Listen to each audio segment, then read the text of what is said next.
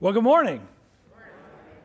I don't have a flowery head thing, although, somebody suggested I wear it. I delegated that to Mitch.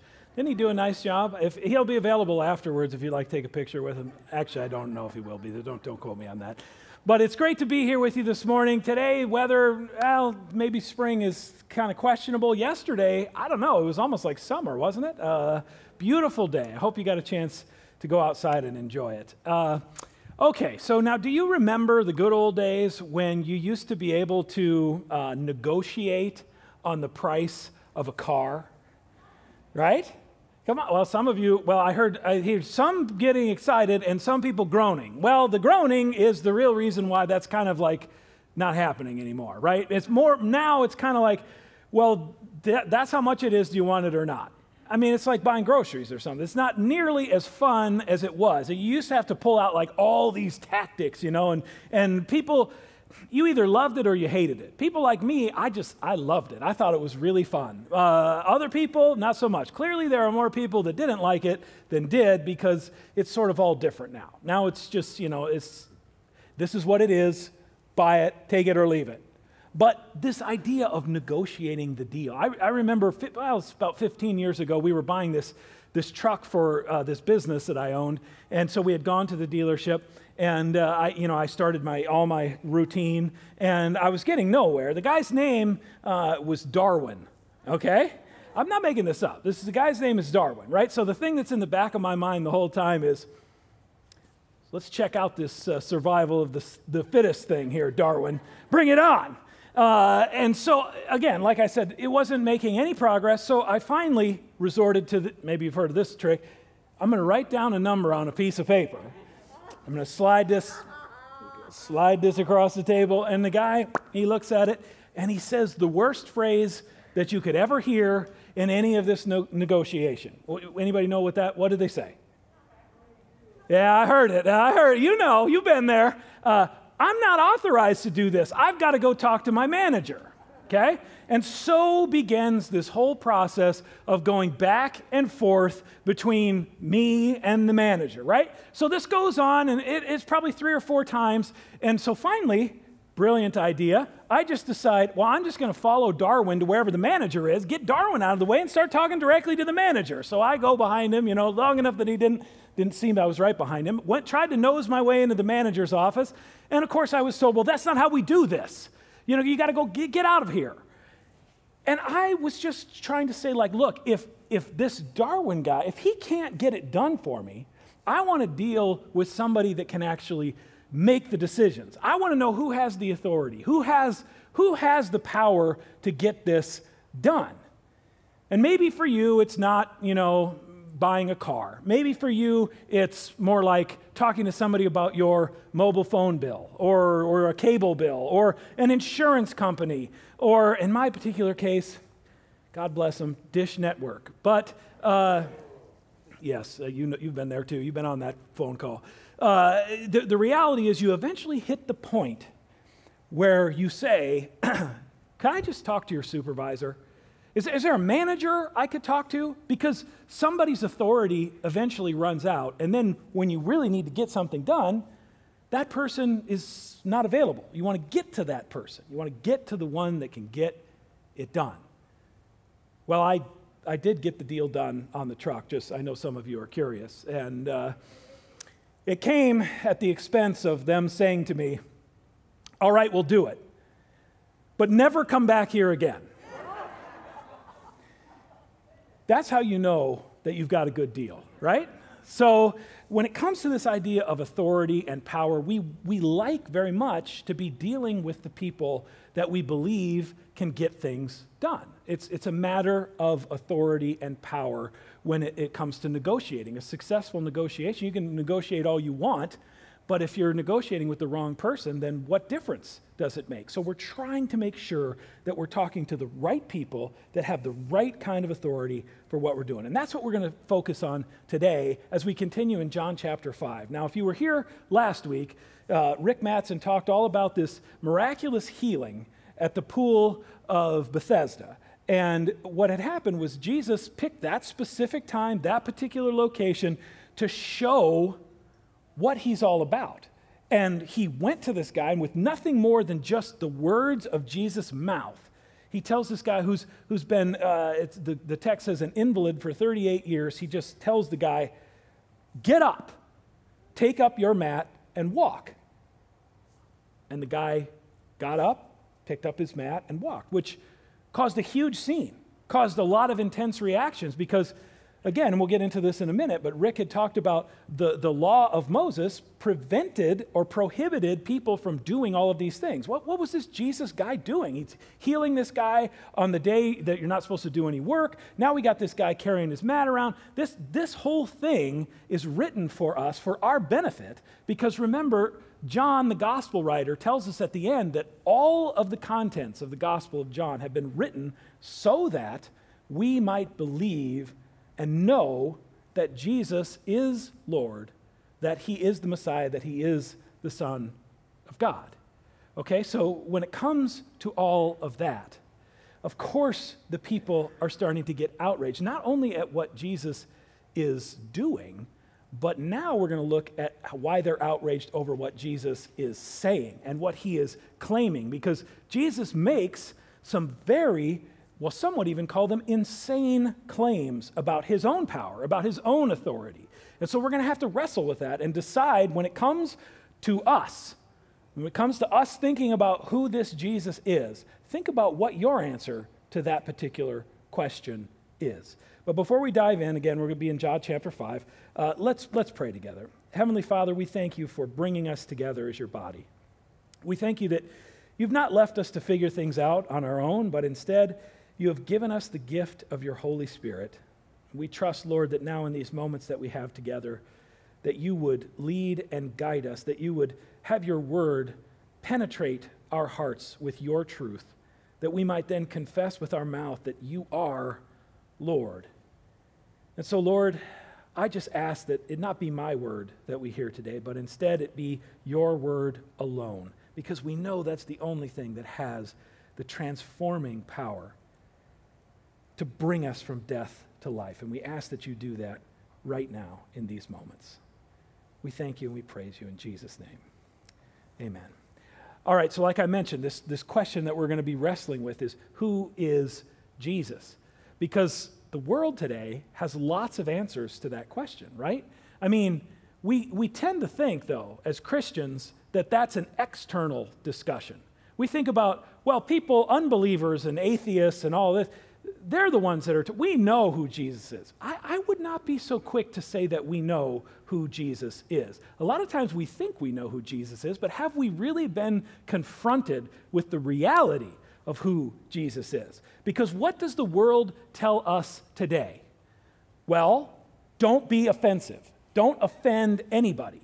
And so this whole thing, this question when it comes to who Jesus is, we, just as much as anyone else, maybe even more so in the church, we try to sanitize Jesus, to create Jesus to be something that's more acceptable, more relevant. You needn't look no further than just listen to some of the worship songs that are on the radio now. It's like, is Jesus your savior or your boyfriend? Is Jesus like your buddy? What's happening? And so there's nothing wrong with, of course, the intimacy of that relationship. But when it comes down to it, a lot of times we're trying to make Jesus more palatable, more acceptable. We don't want to offend anybody. But here is the truth.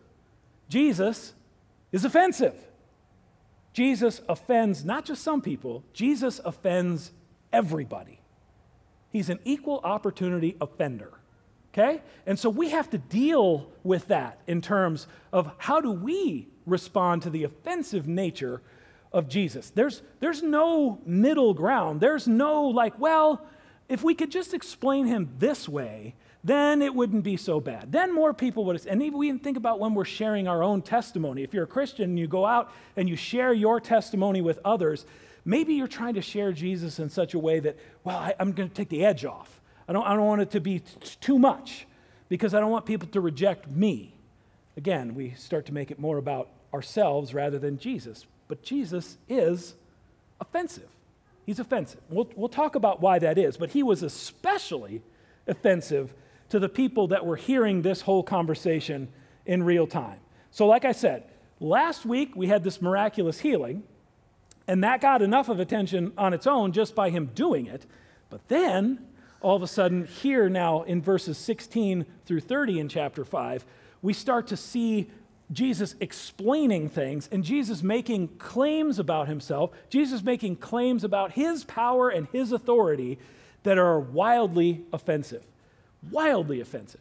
And so, again, the temptation is we say things like, well, when it comes to Jesus, maybe he's just a good moral teacher.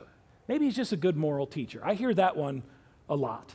Matter of fact, at my last church, I had someone come up after a sermon and say to me, hey, I really liked some of the things that you said in your message, but you don't need to talk to us about Jesus.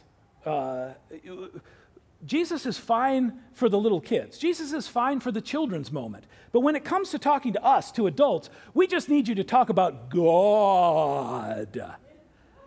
I often wonder how many syllables are in that. But the point is that that's what they wanted to hear. They don't want, why? Because Jesus is offensive. It's offensive. And so they don't want to hear it. They'd rather hear more about this sort of milquetoasty idea of God than about Jesus and what Jesus claims. So in order for us to know what Jesus says about himself, we're going to look at that today in John chapter 5, 16 to 30.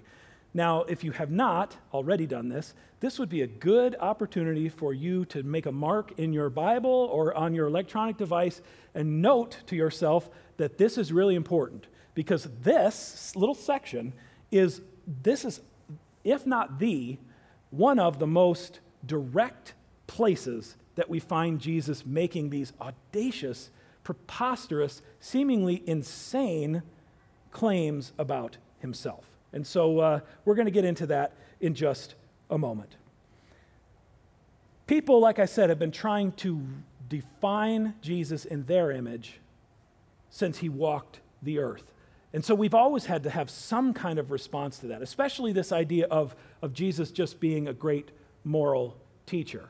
And so I want to put forth this. He's either much more than a great moral teacher, or he's much less than a great moral teacher, but he's not a great moral teacher. And the one who says that the best, I think, is this guy named C.S. Lewis. If you've not heard of Lewis or you've read anything, I would recommend that you read one thing by him. You can feel free to go on from there, but this book he wrote called Mere Christianity, which was based on these radio interviews that he gave on the BBC during a very dark time in the world, World War II. And so he was an Oxford professor. He had walked away from faith. He had been baptized as a younger kid in the Church of Ireland, and then he had walked away from faith, and then he kind of worked all the way back, not just to believing in this sort of abstract God, but in Jesus himself. And so he writes this in Mere Christianity on page 55. I'm trying here to prevent anyone saying the really foolish thing that people often say about him. I'm ready to accept Jesus as a great moral teacher, but I don't accept his claim to be God. That is the one thing we must not say. A man who was merely a man and said the sort of things that Jesus said would not be a great moral teacher. He would either be a lunatic on the level with the man who says he is a poached egg, or else he would be the devil of hell. You must make your choice. Either this man was and is the Son of God, or else a madman, or something worse. You can shut him up for a fool, you can spit at him and kill him as a demon, you can fall at his feet and call him Lord and God.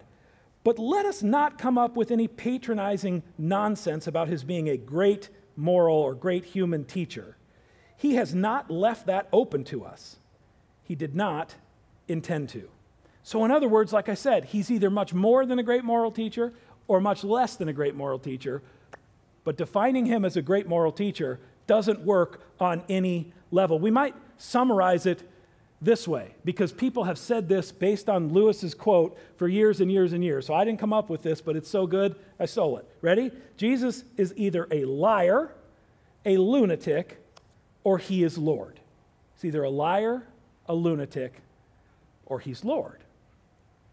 And so when it comes to what you believe, what you think about Jesus, If somebody asked you that right now, what would your answer actually be? And don't be so quick to just say the right words.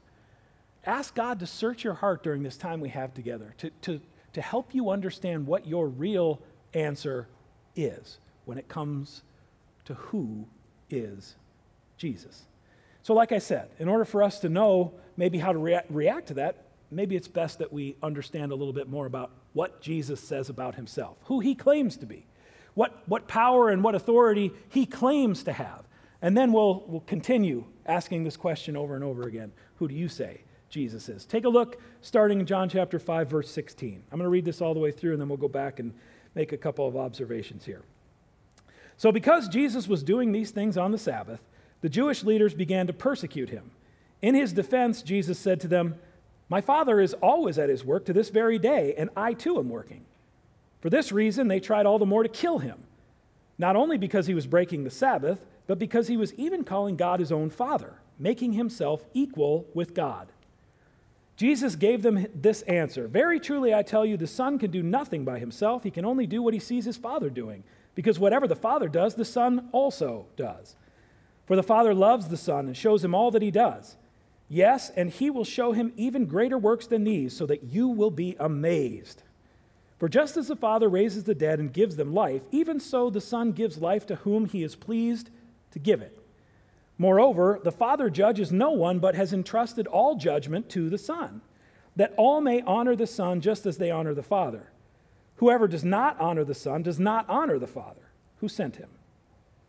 Very truly I tell you, whoever hears my word and believes in him who sent me has eternal life and will not be judged, but has crossed over from death to life. Very truly I tell you, a time is coming and has now come when the dead will hear the voice of the Son of God, and those who hear will live. For as the Father has life in himself, so he has granted the Son also to have life in himself. And he has given him authority to judge, because he is the Son of Man. Do not be amazed at this, for a time is coming when all who are in their graves will hear his voice and come out. Those who have done what is good will rise to live, and those who have done what is evil will rise to be condemned. By myself I can do nothing. I judge only as I hear, and my judgment is just, for I seek not to please myself, but him who sent me." So when it comes to this, when it comes to Jesus making these claims about who he is, about his identity, yes, but also about his power and his authority and what he is able to do, there are three things I want to take a look at. And the first is this: Jesus, the Son, is equal to God the Father. Jesus, the Son, is equal to God the Father. Now, I got to take just a moment here and remind us all that when it comes to this, God, we have one God. But that one God is in three persons: Father, Son, and Holy Spirit. Now that's truly a divine mystery. We can't really understand or maybe even explain that adequately. And so, whatever metaphors we choose to use to try to do that, there's lots of them, they all fail at some point. We just can't quite understand this. And so there's a mystery to that, but it doesn't mean that it has to just remain totally ambiguous and totally mysterious. Jesus is helping us by even just helping us understand the relationship between a parent and child, this idea of father and son. Now, we might kind of lose some of the significance in our culture today, although there are plenty of cultures around the world and in this country where what we're going to be talking about today is more in line with what's happening here. But this relationship between father and son meant something very significant during this particular time, not just in Jewish culture, but also in Roman culture and Greek culture as well. So we'll take a look at that. But this idea that the Father is something that Jesus is relating himself to is most evident by the fact that he's calling God my Father. You ever considered that? Okay, so when Jesus teaches his disciples how to pray, what does he kick it off with? Our Father, right? Our Father. So we if we're Christians, we just kind of generally accept this idea that God is our collective Father. But Jesus is choosing to be very specific here. He calls God his own Father, my Father. Well, that, again, might not really sink in for us in our particular circumstances. Maybe we don't understand how offensive that is, but to a group that has spent thousands and thousands and thousands of years of coming to God as our Father, their Father, to have an individual say, well, God is my Father. Well, that's offensive right away, because what is he saying? Well, if God is his Father, then who are the rest of these people? How do they relate to God? And so there's offense there just by that claim in and of itself. And again, we might not quite appreciate the offensive nature of that, but think about this. When it comes to understanding parents and children, even as we do, I think this is helpful. This is an example I hope will be helpful to you. But think about how there are times in your life where somebody will look at you and say, well, you sound just like your father. Right? You sound just like your father. Or what about, you know what? You look just like your mother. You look just like your mother when she was your age. Because there's something about the essence of the genetic material that's passed from parent to child that produces characteristics coming from that same essence, right? When I was growing up, my dad had this sound that would come out of him whenever he would blow his nose in the morning, right? It would sound something like this. Okay? And I would make fun of him, and I would say, Dad, you know, everything going all right? You know, guess what? Now I make the same sound. Okay? I don't know how it happened. I don't know when it happened. It was just one day I got up in the morning, I blew my nose, and I'm like, wow. And my two boys, they came and they were like, you sound just like Grandpa. Okay? So I said, well, yuck it up, because guess what? It's coming. Before you know it, you'll be doing exactly the same thing. Because there's something about that when we have that shared essence, we are together in a way that we otherwise have no understanding, no way to explain it. That essence is a common essence. That's what Jesus is saying, my Father. Okay, but then it gets even more offensive, because not only is Jesus referring to God as his own Father, but then we have to consider this relationship between father and son in that particular culture at that particular time. A father and son, a son could stand in for the father, not like as a representative of the father, but as if that person was the father himself. The firstborn or only son inherited everything from the father. It all went to that particular person. And so if the father was absent, like let's say when it came to a negotiation or a contract or a legal arrangement or anything like that, the word of the son was equal to that of the father. If the father was absent, the son could speak on behalf of the father. And it was treated as if those things were said by the Father himself. So that's what is happening here. Jesus is saying, hey, I come from the same essence as God. That's offensive in and of itself, my Father. But then also, I'm doing the work of God. And by the way, I'm working all the time. Just as my Father is working all the time, I am working all the time. And this is even more offensive than we probably recognize because, again, this Jewish culture was all surrounded upon and built upon the law of Moses. That was the defining, unique factor that when it came to the Jewish people, is they had something that no one else had. They had the law of God, the law of Moses.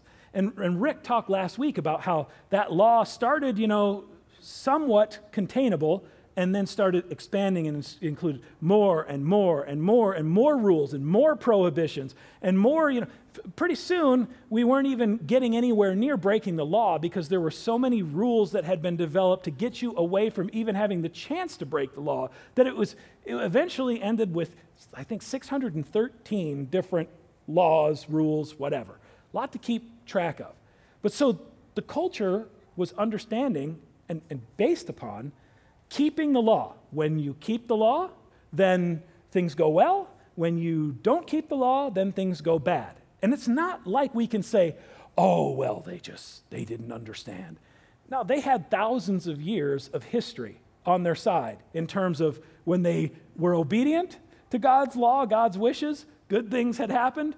And when they were disobedient, bad things happened. There was this cycle of blessing and curse. But now, all of a sudden, Jesus is on the scene, and he's healing somebody on the Sabbath. That's a problem in and of itself. But then he tells the guy that he healed, take up your mat and walk, which was also against the law of Moses. And so we've got multiple infractions here. Now, Jesus being a Jewish rabbi of anybody, Jesus should have known better, right? So they're even looking at him like, what is wrong with you? So now he's claiming to be equal with God. Then he starts making authority statements about himself, about who he's able to speak for, how he's able to basically, if you've seen the Father, or if you've seen me, you've seen the Father. I and the Father are one. This is all sprinkled out through the entire Gospel of John, but here is one of the places where it's just so direct. So instead of complying with the law of Moses, Jesus is acting like he's above the law. He's acting like the law doesn't apply to him. And guess what? It doesn't. It doesn't apply to him. Jesus is something entirely different than the law. Jesus is the gospel. Jesus is the good news of God coming to us to rescue us, knowing that we can never live up to keeping all of these performance standards up to snuff, to be righteous in our own selves. Jesus came to free us from that burden. Matter of fact, in Mark, the second chapter of Mark, verse 27, Jesus just directly says, hey, look, the Sabbath was made for man, not man for the Sabbath. In other words, this Sabbath idea is a divinely instituted rest for people. It's like the original kind of work relief. You know, you need the weekend didn't exist, but in this particular case, there was a day of rest for humans. But then Jesus in verse 17 said, well, God is always at work, and I too am always at work. And so at some level, the Jewish leaders knew that, well, God must always be at work. Because otherwise, if the whole of all that exists is held in the palm of the hand of God, and God phones it in one day, takes a day off, well, what happens? The whole thing implodes, right? So God is at some level at work all the time. So Jesus is, again, equating himself with God.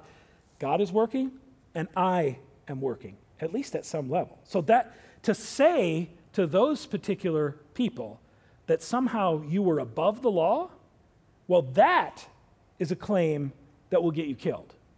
And so that's what it says. They plotted all the more to kill him. It's offensive. Those are fighting words.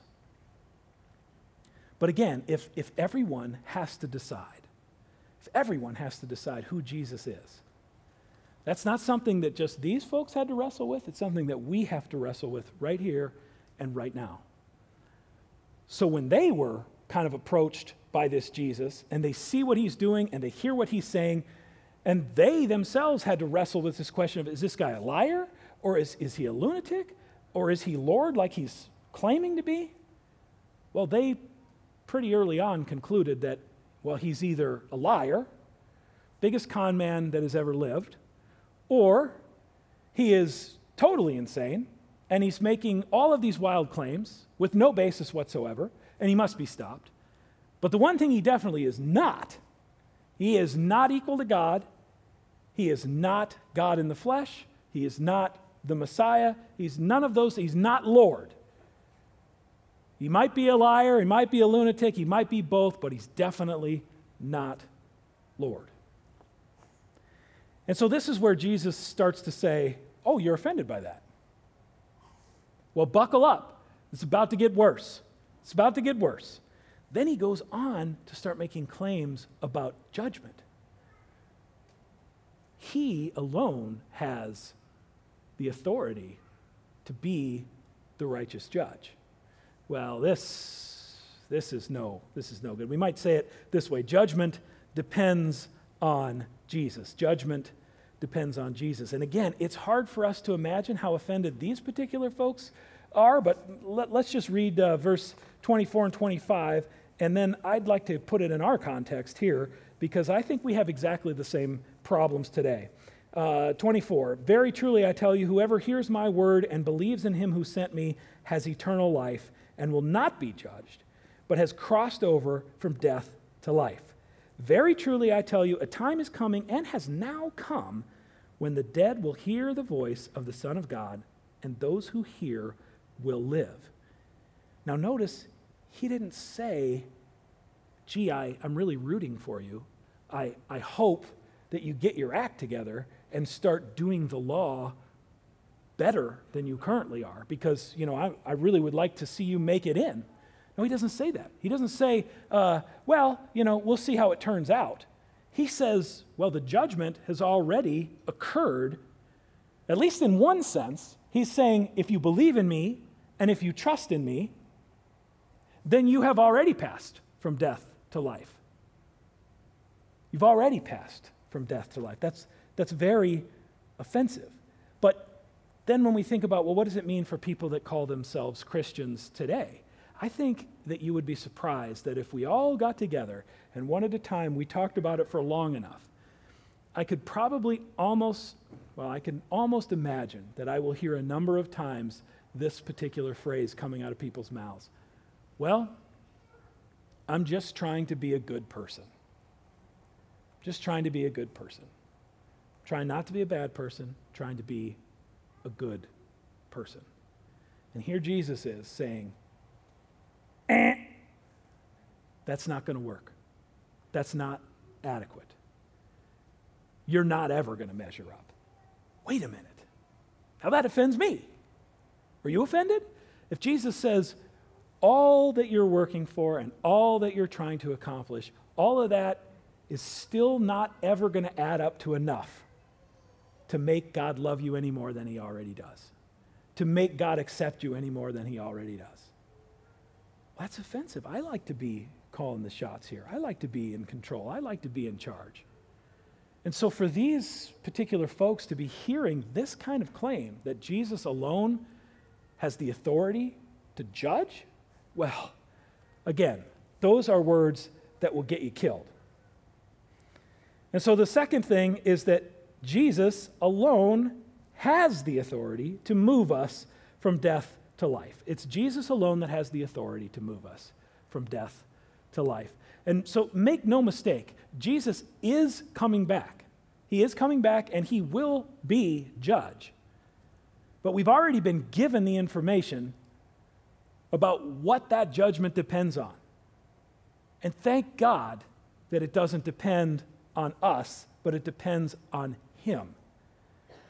And so God loves us enough to make a way for us where there otherwise would be no way.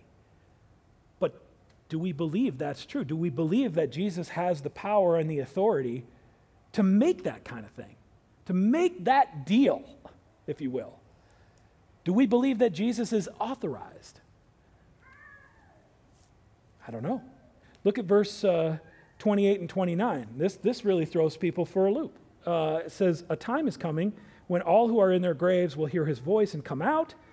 Now here we go. Those who have done what is good will rise to live, and those who have done what is evil will rise to be condemned. Now, doesn't that just take back everything I got done saying?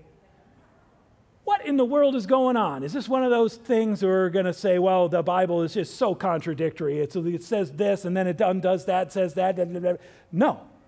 We have to remember when it comes to John's understanding, how he continues to tell us who this Jesus is, he tells us what is good and what is evil. We think good must be doing the right thing, evil must be doing the wrong thing, but Jesus says good is believing and trusting in me, and bad is not. That's it. Well, it can't be that simple. We often say, oh, it can't be that simple. So who is Jesus to you? Because when we hear stuff like that, our first reaction is, well, it's conditional. It says right there. But no, good means believing in Christ, accepting him for who he is, receiving his power and his authority and his gift of salvation. And evil is saying, I think I'll see how it turns out. That's the other piece. Just like there's no middle ground in terms of us trying to create a lovey, fuzzy, acceptable Jesus, there's also no middle ground when it comes to judgment. I don't know if you remember several weeks ago, we talked about this in John chapter 3. In John chapter 3, verse 16, most famous verse in all of Scripture, we can probably all quote that, right? For God so loved the world that he gave his one and only Son, that whoever believes in him shall not perish but have eternal life. That's good. But what are the next two verses after that? Anybody remember verse 17 and 18? Take a listen. For God did not send his Son into the world to condemn the world, but to save the world through him. Now here's the most important one. Whoever believes in him is not condemned, but whoever does not believe stands condemned already because they have not believed in the name of God's one and only Son. There it is. We continue to think and operate our lives like, well, there's time to get that figured out. Bob, you asked me this question about who is Jesus. I say, well, I'm not quite sure yet, but I'm working on it. I got some time in the future. I'm hoping to come to an answer in, maybe a few weeks or months, maybe a few years. But I've got time to work. I'll sort that out on my deathbed, maybe make a deathbed confession or something like that. But the reality is, what does the Scripture say? The Scripture says there is no more time. The judgment has already happened. It's already over. And who was judged to be faithful, rightful, true, righteous? Jesus alone. And so if you get to that judgment and your plan, I just want to free you from this right now. If your plan is to submit your resume to God and say, look at all the wonderful things I did. Look at how many wonderful things. You were great to create me. I did such great things for you. No. You know what happens when the judgment happens? When Jesus is there as the judge and you stand before a holy God, my answer will be, I'm with him. I'm with him. That's who Jesus is. He's got the power and he's got the authority to actually get the deal done. There's no go talk to the manager. He's already done this for us. Now, will you believe or will you trust him?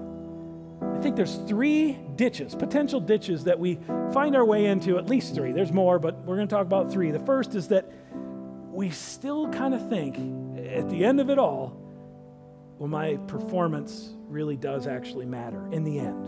In the end, it really is about, we read something like that, that conditional sounding statement, and we think, I'm just not so sure.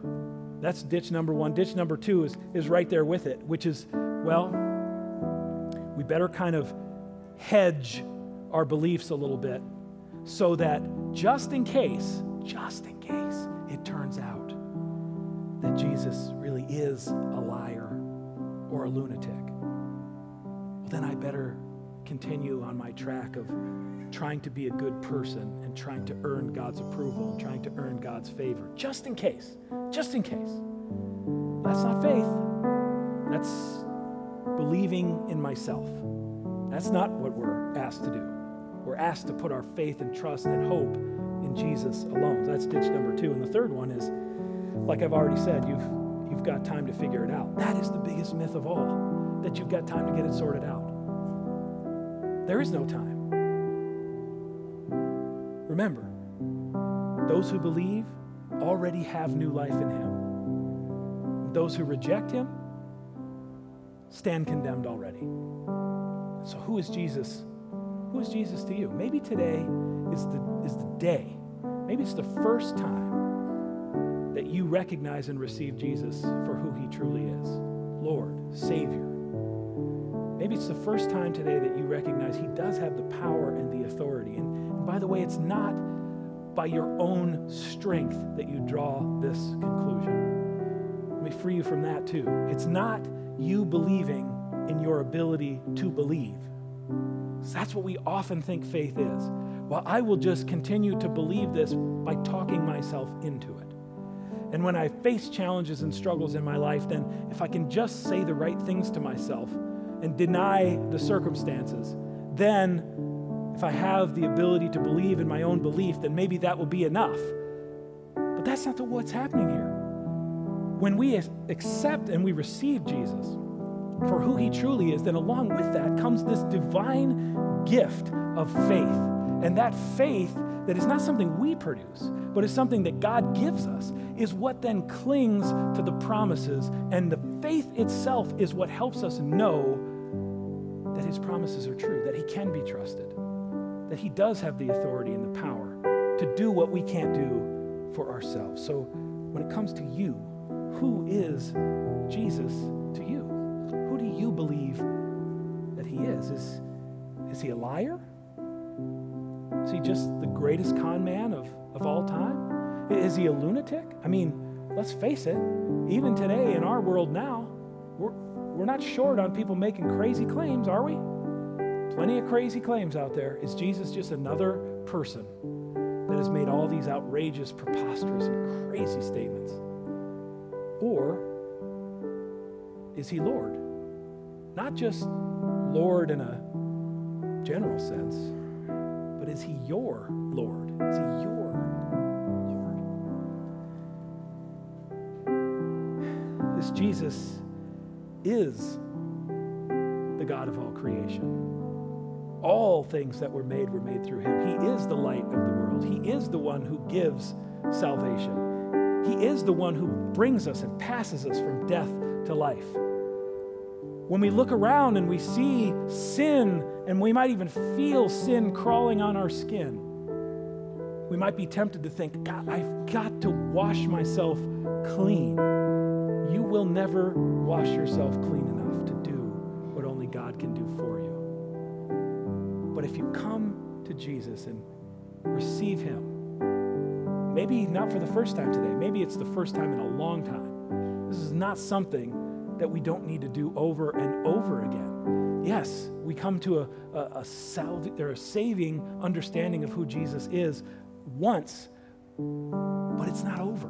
And the reality is, our new life in Christ has already begun. The moment you believed, and the moment you accepted, and the moment you received him for who he truly is, that is the day, that is the moment, that is the nanosecond that you passed from death to life. And so there is no fear needed anymore.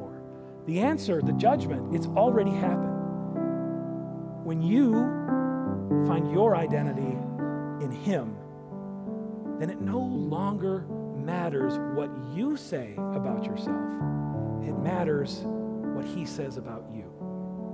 Because his word has the power and the authority to make all things new. So trust him, receive him as Lord. Let's pray. Heavenly Father, we thank you that this new life in you is not something we have to wait for. It's not something that we have to wonder about. It's something that starts now. Lord, we thank you for the gift of your Holy Spirit who leads and guides us and crafts us and forms us into being more like you. So, Lord, we surrender our endless schemes of trying to do it our way. We surrender all of our attempts to control the circumstances. And instead, Lord, we turn it all over to you. We ask that you do what only you can do, that you do the transforming work in our lives to lead us and to guide us, to save us, to restore us, to bring us into the new life that you have for us and to grow us into who you're calling us to be. Lord, we thank you for who you are. We praise you for who you are, our Lord and our God. And it's in Jesus' name we pray.